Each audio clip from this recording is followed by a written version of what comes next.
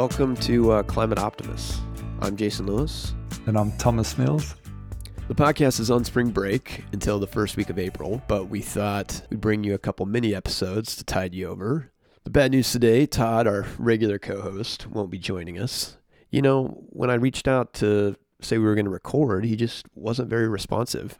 Maybe he's finally getting that college spring break that he always wanted. So, you know, Todd, wherever you are, we hope you're having fun, and, you know, we hope you'll come back and join us at some point soon. So today, we'd like to do what we always do and try to highlight some progress on the climate front. This reason for hope comes from some exciting legal developments as governments look to hold fossil fuel companies accountable, you know, for their decades-long disinformation campaigns that have unfortunately delayed climate action. The first piece of good news comes from Hawaii, where the city and county of Honolulu had filed a lawsuit against a slew of oil companies there, including Exxon, Shell, Chevron, and others, you know, basically alleging that they'd misled the public about the dangers of fossil fuels and that this delayed climate action or even prevented it. And then in turn, you know, Hawaii is now being exposed to increased flooding, extreme weather events, and rising sea levels. The oil companies, for their part, have countered, arguing that the case belongs in federal court, and the judge thankfully rejected that claim. So the good news is the case can now proceed, and it'll be exciting to watch and see how that shakes out.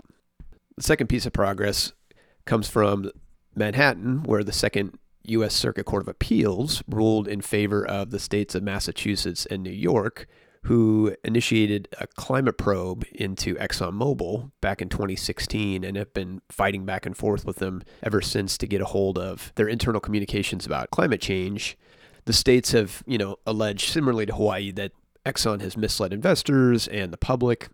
Exxon's been working to block the state's subpoena, and now with this latest ruling, finally, these attorney generals are going to get a hold of the documents they want. And while these cases seems like move glacially slow, it's nice to see some progress. Yeah, look, I think this is, it's a small win in the scheme of things, but at the same time, I hope it acts as a bit of a call to arms for other legal firms out there who have a passion for doing something about climate change to step up to the plate and open up more cases like this against the fossil fuel industry, because unless we continue to drive this from all angles, we're not going to achieve what we need to achieve to keep global warming at that magical 1.5 degrees or less.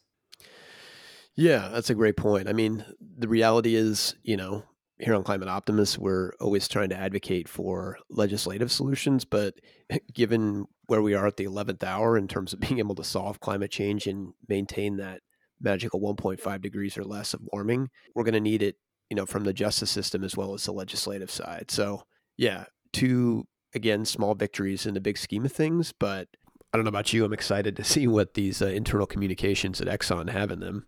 I'm sure their paper shredders are running overtime at the moment. It's been a while since we addressed listener comments, and so with this extra time on our hands, we thought we'd tackle one today.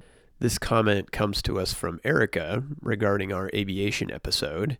She said, I kept thinking you'd hit the point of questioning the need for travel for certain work meetings given what's happened over the last 2 years. And also pointed out that, you know, it could boost employee satisfaction and serve as a tool to cut emissions today. Both great points. It's clear that if COVID has proven one thing, that business can be done virtually.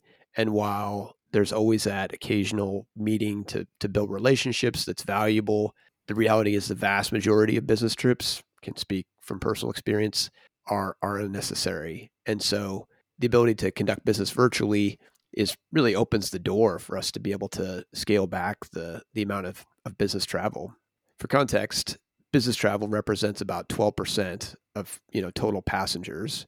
But, you know, the reality is they're typically higher emissions because these are the folks that are, you know, booking those sweet first class and business class seats. And so, yeah, it's not insignificant. And I think the reality is being more deliberate and taking those meetings that are really necessary and doing the rest virtually is the way to go. Yeah, I think it's amazing. As soon as there's a risk that you can catch a deadly virus and all of a sudden that trip's not so important anymore. It reminds me of a case back when I used to design wind farms in the US, and we were told at one stage that we had to go to every single wind farm. Some of the sites were dead flat sites in the Midwest. We used to take some Google Earth photos and put them in the reports from the sites so that we didn't have to go out there, because I couldn't justify it. Like, I understand if it was complex terrain and out, it's somewhere where no one had ever been before, but a dead flat paddock in the middle of the Midwest, it just used to blow my mind. It was such a waste of the Earth's resources. And the whole reason we were doing this was to try and stop climate change. So it seemed a little counterproductive. For sure. The other reality is the business community steps back and tries to figure out what this new hybrid work model is going to look like. Not only are you going to be cutting flight emissions, but you're going to be cutting emissions associated with driving. If somebody's getting to work from home 2 days a week, they're not driving back and forth to work. So it's really a win-win. Yeah, and I think there are so many tools at our disposal now that weren't available just 10 years ago, and not just Zoom meetings, but also things like Google Earth, and being able to go and visualize something through the terabytes of data that we now have in different forms of storage around the world, so that being there in person becomes far less necessary. And the biggest upside to all of that for me is that I think people start to care more about the planet around them when they start to spend more time in their own local environment, rather than just getting on a plane and blindly flying to the other side of the planet. Yeah, I suppose we're preaching to the choir here. But definitely a great point. And so big thanks to Erica for sending us your thoughts. And we'd love to hear from the rest of you. So if you have questions or comments, drop us a line through our website or ping us on social. So that's it for this week's Spring Break Short. Full episodes start again first week of April. Climate Optimists is made possible by Climate Stewards Collective. You can find us on the web at climateoptimist.co. And don't forget to follow us on social at Climate Optimists Podcast.